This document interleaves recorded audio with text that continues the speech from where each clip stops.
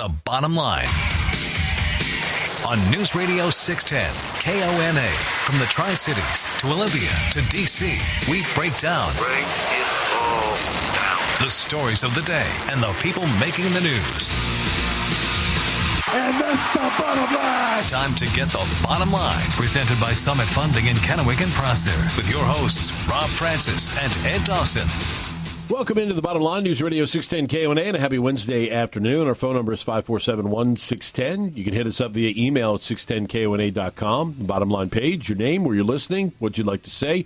On Twitter at BottomLine610, Parler, and Facebook at The Bottom Line 610, and our free mobile app available through the Google Play and the Apple stores. Rob and Ed with you. And Ed, let's just jump right into it. Joining us on the phone is a gentleman who I talked to for a little bit through email yesterday, and happy to have him with us today, Scott Brumback, who is with Brumback and Autumn in Union Gap. And Scott was the attorney for Bradshaw Development Incorporated, known through what some may have seen in news reports as Anytime Fitness, and they successfully this week were able to appeal and have dropped fines that were levied upon them by L&I during the COVID-19 pandemic and during the governor's proclamations and lockdowns. Mr. Brumback, good afternoon to you. Thank you for your time today. We appreciate you joining us. You're welcome. Happy to be here. So tell us a little bit, Mr. Brumback. Give us a little bit of the history on what happened with Bradshaw Development with the Anytime Fitness locations. When was the first fines levied, and what was the impetus for Mr. Bradshaw to decide to appeal? Well, L&I had been tasked with looking for businesses that were alleged to have been open in violation of the governor's proclamations. And so in June and July, Anytime Fitness, that has 4 locations in the Yakima area, was targeted by L&I and inspected. Inspectors were sent. There was one violation date that was alleged, I think it was June 25th, 2020, and then one in July 15th, I think it was. 3 different allegations of violations of being open. And basically, L&I is taking the position that if a business is open when the governor says that you can't be, then that is a per se, essentially, violation of WSHA, which is the Washington Industrial Safety and Health Act, which falls under L&I's ambit to enforce those safety rules and regulations that fall under WSHA. And so they went out, sent inspectors. Actually, the first day that they sent inspectors out, this location in Selah, Washington, was just next to Yakima, small town, has a key card entry. A patron was entering the business. L&I inspectors did not have a key card, did not get permission to enter the premises, and followed a patron through the door, basically gaining access without permission, which they're supposed to do. In fact, a business, when confronted with an inspector, may deny entry. That is their right, and mandate that L&I get a warrant. A lot of businesses don't know that. Now, so that was a problem with respect to that first incident. And the other 3 incidents, they were really very cursory inspections that were flimsy in terms of factual basis to establish that, first, that the business was open at each of those 3 alleged times, and that there were any employees that were present. They were never identified. There were never any employees that were identified, and so forth. So the state really put forward a flimsy case. And from my perspective, it appeared that they were it was basically a straw man, sort of a bully kind of an image that they were putting forward, and that is, we're going to cite you, we're going to intimidate you, and we expect you to fold. And my client, who is a patriot and not a person who's prone, Wes Bradshaw, not prone to being pushed around like that, decided to get a hold of me, and we fought it. And we had many levels of defenses, the first being that they couldn't even prove the very basic elements of the citations, and that is that the businesses were either open or there were employees that were present. But beyond that, when you're talking about L&I, you have to show that there's some workplace hazard, that there's some danger to the employees. And so that was a different aspect of the cases that we were prepared to argue. We didn't even get to those. I had an expert, a PhD immunologist from the Bill and Melinda Gates Foundation, who was prepared to testify that the environment within each of those gyms was so clean and so well maintained, and the protocols put into place by Anytime Fitness were of such a nature that it was safer inside the gyms than outside. And part of me questions whether the state actually sabotaged their own case, knowing that we were putting on scientific evidence. As you know, when you listen to the governor speak, let's rely on the science is kind of the message that he says. Well, we were fully prepared to rely on the science and show that they could not prove a workplace hazard. And we didn't even get to that level. They just failed at the very, very beginning. So all of the citations were essentially dismissed. They were not proven. The judge that we had, I've been before him many times. I don't know anything about his personal life or beliefs or anything like that, but I do know one thing about him, and that he is a principled judge, and he will do the right thing. And I was very confident going into this case, just based on that we had a good shot at winning. Now, Mr. Brumback, you made mention of the two incidents that happened over the summer, the first one in June. Very interesting in the way the judge described and laid that out in his decision. The ones in July were even more intriguing because it was a stop at 3 of the locations of Anytime Fitness.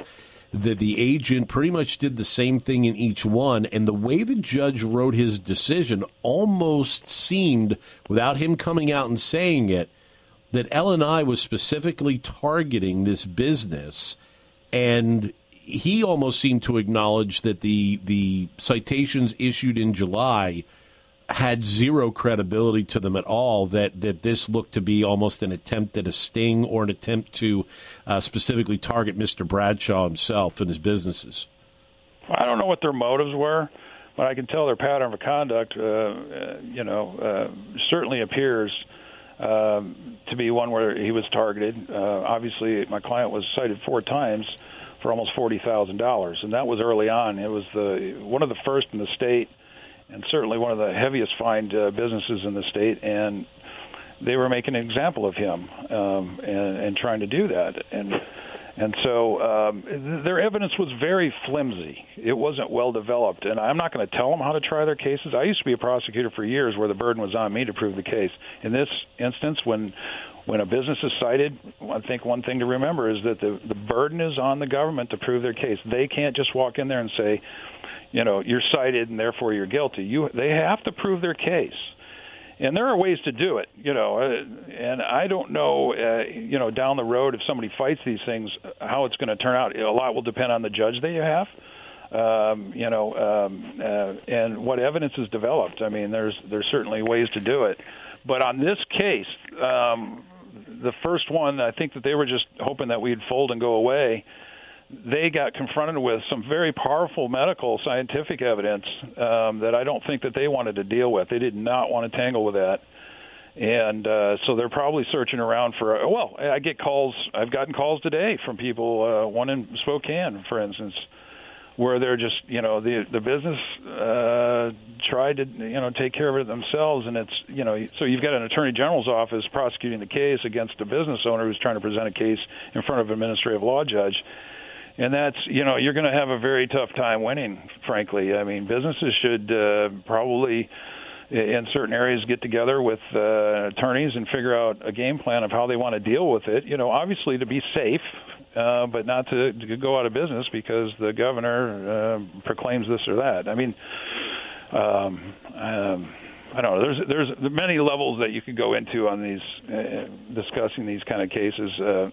There's no doubt the governor has emergency powers that's been granted to him by statute, and both political parties, the leadership of the Republicans, have been going along and extending his emergency proclamation effects, excuse me, for for the duration. So this is a bipartisan support that the governor's been getting for his.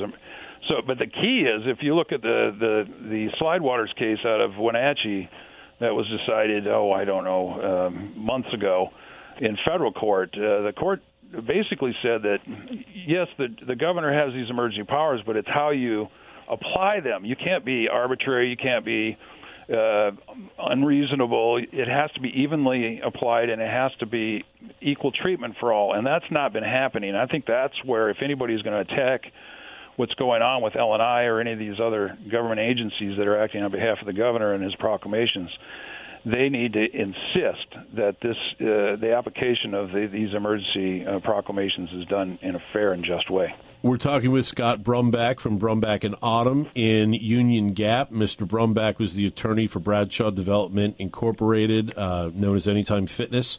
They operate gyms in the Yakima area. Now, Mr. Brumback, one of the things it seems, I don't know if necessarily it is as specific to your particular case as with other businesses that are thinking about fighting this, the key card, because it's obviously it's a 24-hour gym, so as a member you get a key card, you can go in at any time you want to use it. Did that aspect of the business and the fact that it's a member-only entrance, did that have any weight in being able to fight this, whereas, say, restaurants or other businesses that may just be generally open to the public could be more challenged, or was it more along the lines of how L&I operated in this particular instance that made this case and pointed the judge in the decision that he made? Yeah, I think it's important to remember the government does not like to be embarrassed, so they're very creative in how they're also developing their tactics on how they're going to enforce the governor's orders. And so this gym did have a key card system, and that is one component of it. Another component is, if there are no employees, L&I really doesn't have any jurisdiction. Their focus is the employer-employee relationship, and if there's a workplace hazard. If there's not that consideration, L&I is not a factor.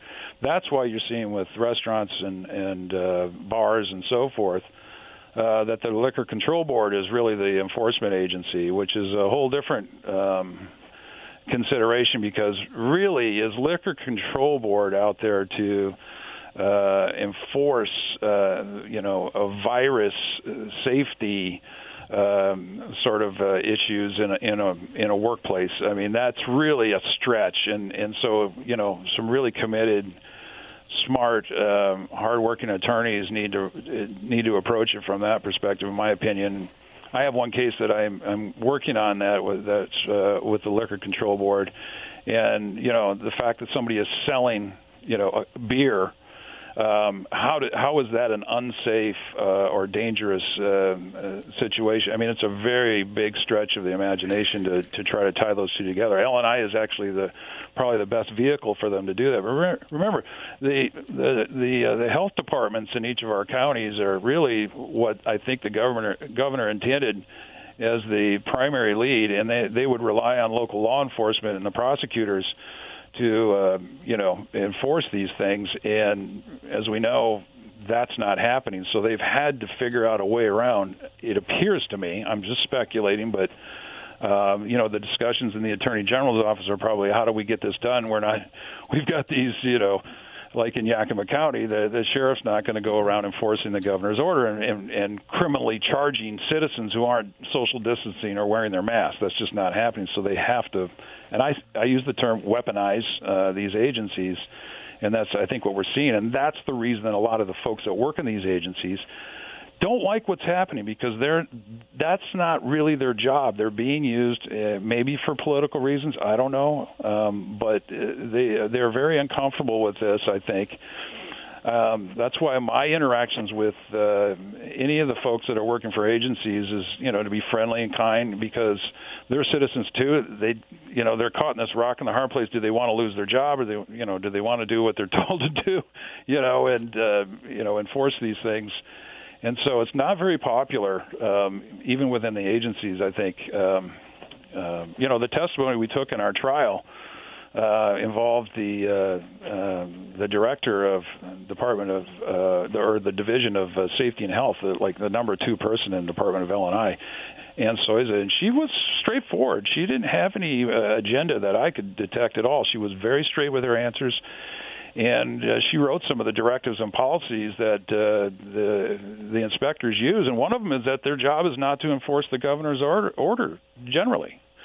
But that was what the Attorney General's office was arguing, essentially, in the case. So there was a disjunct between even their own witness and what was being argued to the judge. And so we had an honest, intelligent judge and saw through it, and they failed at step one. Mr. Brumback, thanks for your time today. One final question for you before we let you go. We know that you and also Mr. Bradshaw have both said that, while we had a victory here, and we were successful in our challenge, our victory isn't necessarily indicative of what could happen with everyone. That there could be things in here that might work for other businesses, but there are things that were specific to what worked for us. If there is a business out there that is listening, a business owner listening, what would be the best piece of advice you could give them if they are thinking about either opening or challenging something that they've received from either L&I or the LCB? Well, I know a lot of these businesses are desperate. I mean, this is long in the tooth, and people are on their last leg financially. But, I know people don't like to engage in attorneys, and they're expensive and all that, but doing it on your own is probably the worst mistake you could make. You need to find somebody who's an attorney that's willing to work with you. And then, local businesses can share the cost of that. There's no reason that 10 or 20 businesses can't get together, hire an attorney, and get in advice. They should be similarly situated, like if they're a bar or a restaurant versus a gym or some other type of business. They should have businesses so that they can use the advice of the attorney, efficiently. Do you expect? That's what I would recommend. Do you expect an appeal? Not on this one. It's so weak what they had in terms of evidence. I would be shocked. I don't think it would be a smart move for them. I would welcome it because then that brings it to a higher level of visibility, and we can show what they were doing, including going into a business without permission. It just shows the lengths that they're willing to go to make their point, and I think it would be embarrassing for them to do it, but they may. There are other, hills for them to fight on. Not this one. I wouldn't think that they would. Scott Brumback with Brumback and Autumn in Union Gap. Mr. Brumback, thank you very much for your time today. Appreciate you joining us. Congratulations on your victory in court, and best of luck to you in any future cases. Thank you very much. I appreciate your time. Absolutely. Thank you. Scott Brumback with Brumback and Autumn in Union Gap. The attorney for Bradshaw Development Incorporated, Anytime Fitness. $40,000 roughly in fines vacated this week by a judge's decision based on what we've talked about a few times, application, uneven application, and the lengths that they went to try and get this business. More of the bottom line after this. Speak your piece. Call 509-547-1610. More of the bottom line presented by Summit Funding in Kennewick and Prosser on News Radio 610 KONA. Back at the bottom line, News Radio 610 KONA, Wednesday afternoon. Rob and Ed hanging with you. Nice to talk with Scott Brumback, the attorney for Bradshaw Development's Anytime Fitness, about how they were able to successfully appeal the fines laid down by the governor. I'm sure there are attorneys out there that are looking for ways as well to help local businesses.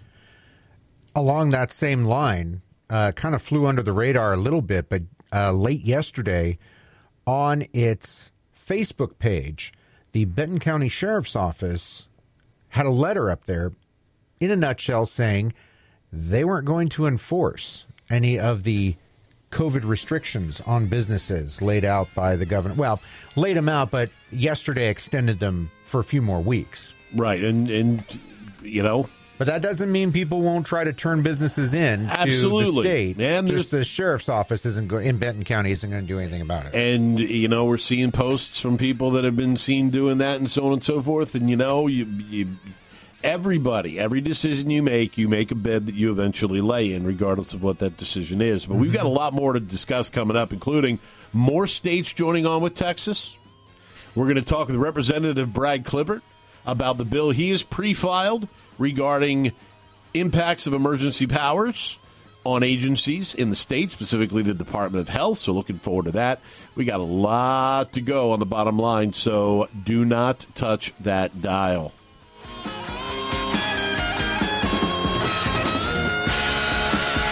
Bottom line, the only place that cares what you think. Call in now, 509-547-1610. Presented by Summit Funding in Kennewick and Prosser.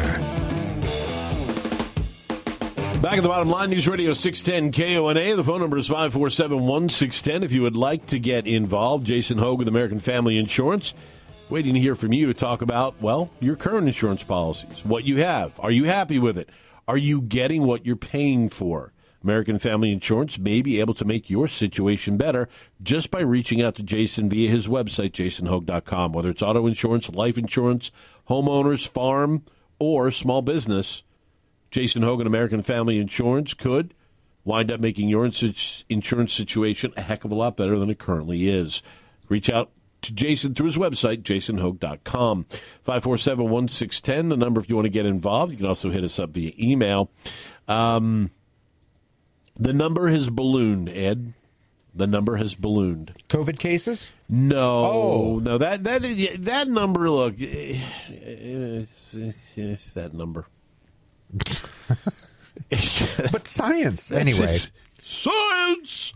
We should just. Yeah. We should just clip Thomas Dolby. Yeah. And just keep every time COVID, we just play that little soundbite from the video. Science. I think that'd be great.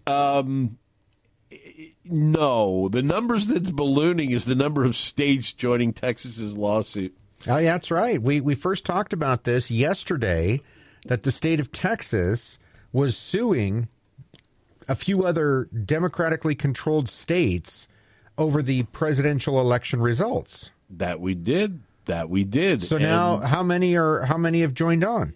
17 states total have joined with Texas. 17.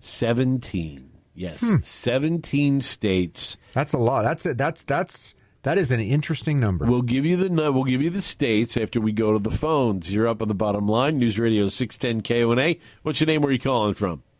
Yeah, this is Rick calling from Prosser. What's up, Rick? Well, I just got to thinking, and I was listening to the news at the bottom of the hour, and it seems as though we can have this video conferencing with all of the state legislatures and all the people that we elected. Why won't the governor just call a special session and clear the air? This is not the Third Reich, and we live in a democracy, not in a communist nation. And I just would like to know the answer. Well, Rick, we can boil it down relatively simply. By the way, constitutional republic. Constitutional republic, not democracy. Constitutional republic. The reason why the governor does not call a special session is because if the governor calls a special session, the legislature has free reign. They can do whatever they want. So he may call the special session for them to help him deal with the pandemic and allocate state funding and stuff like that. But they could turn around and go, hey, Governor, while we're here, we're going to do something about those emergency powers of yours, and we're going to pass it now. And you may not sign it, but here's what we're going to do. We're going to have enough votes that we'll have a veto-proof majority. So you can, we could deal with this now, we can deal with this later. He wants to deal with it later. Because there's no question that if a special session is called, that is something that would be on the agenda of many in the legislature to deal with. So he doesn't call it, doesn't have to worry about it until they come into session in about a month from now. I think there might be even a simpler explanation than that. He went through, albeit a belated one, but a little bit of a midlife crisis. He ran for president, failed miserably, but this is his second, place trophy, if you will. he gets to run the state. And he's fine with that. He thinks he's doing a really good job of it. And so do a lot of people, mostly on the west side of the mountains, that he doesn't need, he believes, the legislature to get involved. Why burden them, especially during a pandemic, when I've got the answers? I've got science. I've got people around me to help guide my decisions. I'm reaching out. I'm getting input from people. I'm making these tough decisions, to flatten the curve and meet the COVID virus head on.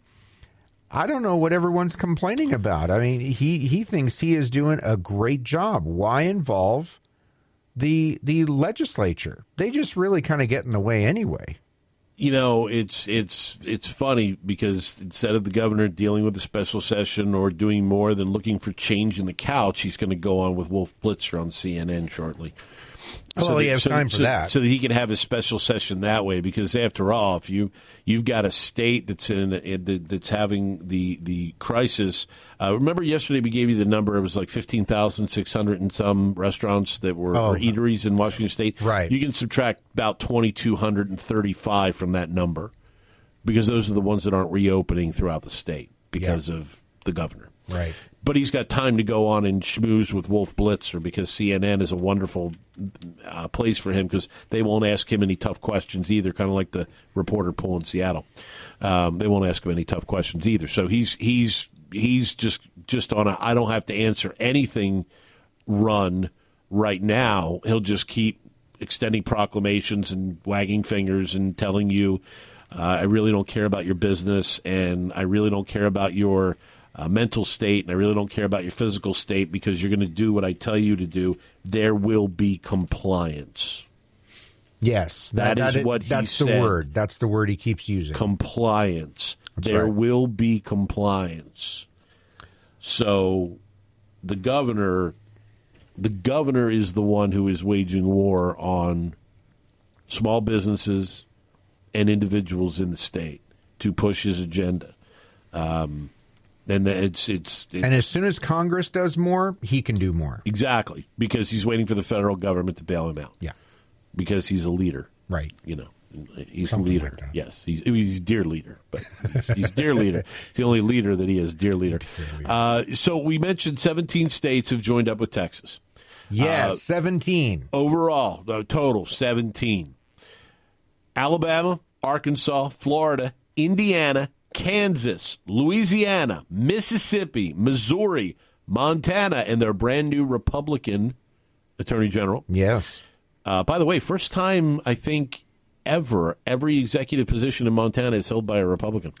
Yes. Nebraska, North Dakota, Oklahoma on board, South Carolina, South Dakota, Tennessee, Utah, and West Virginia have all joined Texas's lawsuit. Well, a couple of western states, Montana and Utah.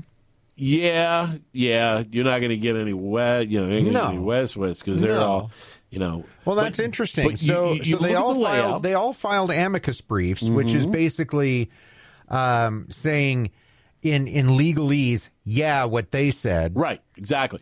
Now, interesting, some states that are not involved in this, Ohio, not involved in this. Alaska's not involved in this as of yet. A couple of other southern states haven't jumped on board with this yet, and a couple others in the Midwest aren't there. But 17 is an interesting number. Now, last night, the Supreme Court placed it on the docket. Yes. Not a date or a time yet. I think. No. Well, I thought I heard rumblings that it might be as early as next week. But I don't know. I didn't see anything confirming that. I know, obviously, given the timeline that we're under, and again, the only real date that people need to worry about is January 20th. That's Inauguration Day. Correct. All the other ones, if the U.S. Supreme Court is going to get involved and do anything or undo anything, so long as it takes place, by the 20th, then all the other deadlines that you keep hearing about really are null and void. I mean, meeting with the Electoral College in each state and blah, blah, blah, going through that. And the U.S. Supreme Court basically said, yes, we received it. We will consider it, but I would imagine, given the nature of it, they will fast track it, which means, later this month, possibly early January, to render a decision. Yeah, I mean, the decision would obviously have to come before, and I think the Supreme Court is very cognizant of that. The decision would have to come with some time before January 20th to make sure that there is no gap in whether there will or will not be a transition. But this, oh boy, you notice that cities around the country are quiet for the most part. I don't know about you, but I've been taken aback by the amount of Trump supporters and Republicans that have been out there burning down small businesses and looting Targets and breaking things, and so it's really been disappointing to see all of. Oh, wait, I'm sorry, no, that's a different group of people. If the Supreme Court, because this could go down as the most significant case in the history of the Supreme Court. It could very well. I mean, they've had some landmark cases. Some landmark cases at the Supreme Court. If they reverse or even tinker with what is the, I don't even want to say accepted version of the presidential results, but what seems to be on the surface a Joe Biden victory, if they tinker with that in any way, man, that's gotta be up there as far as major cases. Right? Oh, this would be the most impactful decision ever made, because they would have changed the course of an election. Now there are those that are wondering, why would they get involved? This is election laws is state. Elections are handled by states and so on and so forth. The crux of this, and if you read the filing and you read the argument by Texas, it is that the decisions made by the executive branches in these states circumvented their state constitutions to have an impact on a federal election. Yes. So while some are going, well, this is a states' rights issue, it's a states' rights issue if it impacts a state election. Right. But you're talking about legislatures not being involved in the changing of state constitutions that impacted the results of a federal election. And so the 10th Amendment's out the window on this. And Ken Paxton is arguing it's the impact of the 14th Amendment. It's a violation of the 14th Amendment with what's happened here. And so it is an intriguing argument. Yes. And it will be, and I hope this is on TV somewhere. I never thought I'd say this. Yeah. But I want to watch this with popcorn as this thing is being discussed by the attorneys on both sides. I want to hear Texas's argument, and I want to hear the arguments proposed by Pennsylvania, Wisconsin, Michigan, and Georgia in defending themselves, because we are supposed to believe in the rule of law. And if you've got executive branches that are circumventing the rule of law, that leads to a change in a federal election. I mean, this is potentially, this could be the biggest case in the United States history, arguably. Well, in a nutshell, let's think about it this way. Texas just said, We did things the correct way. Y'all didn't. And you messed up our election. And let me clarify this. Regardless of the decision the Supreme Court makes, it could be the biggest decision that they ever make. Can't get in by phone? Give us your bottom line through email. Send your thoughts from the bottom lines page at 610KONA.com. Back to the bottom line with Rob and Ed, presented by Summit Funding in Kennewick and Prosser on News Radio 610 KONA. Back at the bottom line, News Radio 610 KONA. Thanks to Perfection Tire, 4 locations here in the Tri-Cities. Been serving this community for almost 60 years now, and they do a lot more than tires. They do brakes, shocks, struts, tune-ups, but you can find out all the services they provide by visiting their website, perfectiontire.com. And once you walk in the door, you will be welcomed in as a member of the family because they treat every customer like family. Impeccable service, impeccable products. Perfection Tire, 4 locations in the Tri-Cities to serve you. Got an email from Bob in Kennewick. Said, why can't the legislature or members of the legislature just meet in Olympia and raise the emergency powers of Dear Leader? Because they need 2/3 to do that, Bob. They need an overwhelming majority to call that special session, and there is not the numbers there right now. Every Republican wants to do it, but there aren't enough Democrats to meet the number that it would take to bring the legislature back for a special session. You're up on the bottom line, News Radio 610 KONA. What's your name? Where are you calling from? Oh, Sparky Umatilla. What's up, Sparky? Yeah, I don't want to jinx anything, but I'm just about ready to start learning how to do a backflip. Why? Well, 17 states, they've got to look at this thing, and I really do hope it goes.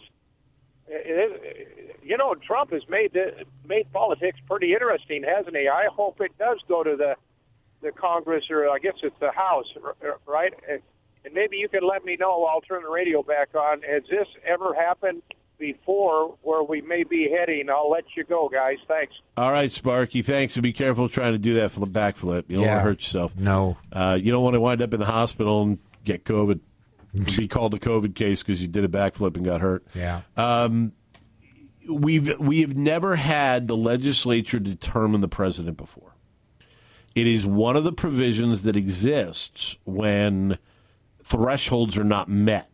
It was a safeguard put in by the Founding Fathers. And the Founding Fathers, which were brilliant, by the way, absolutely brilliant individuals, and all these years later, their brilliance is only even more astounding as scenarios that have come up 200 and almost 50 years later, the scenarios that come up that they planned for in the 1700s.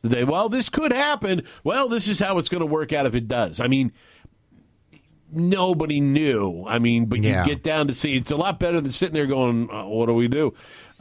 What does happen in that case, and we've explained it before, we'll explain it again, Sparky, is that it goes to Congress, but it does not go to a vote of the full Congress. In other words, it is not one vote per Congressperson to decide who becomes the next president. It's one vote per state delegation. So there will be 50 votes overall.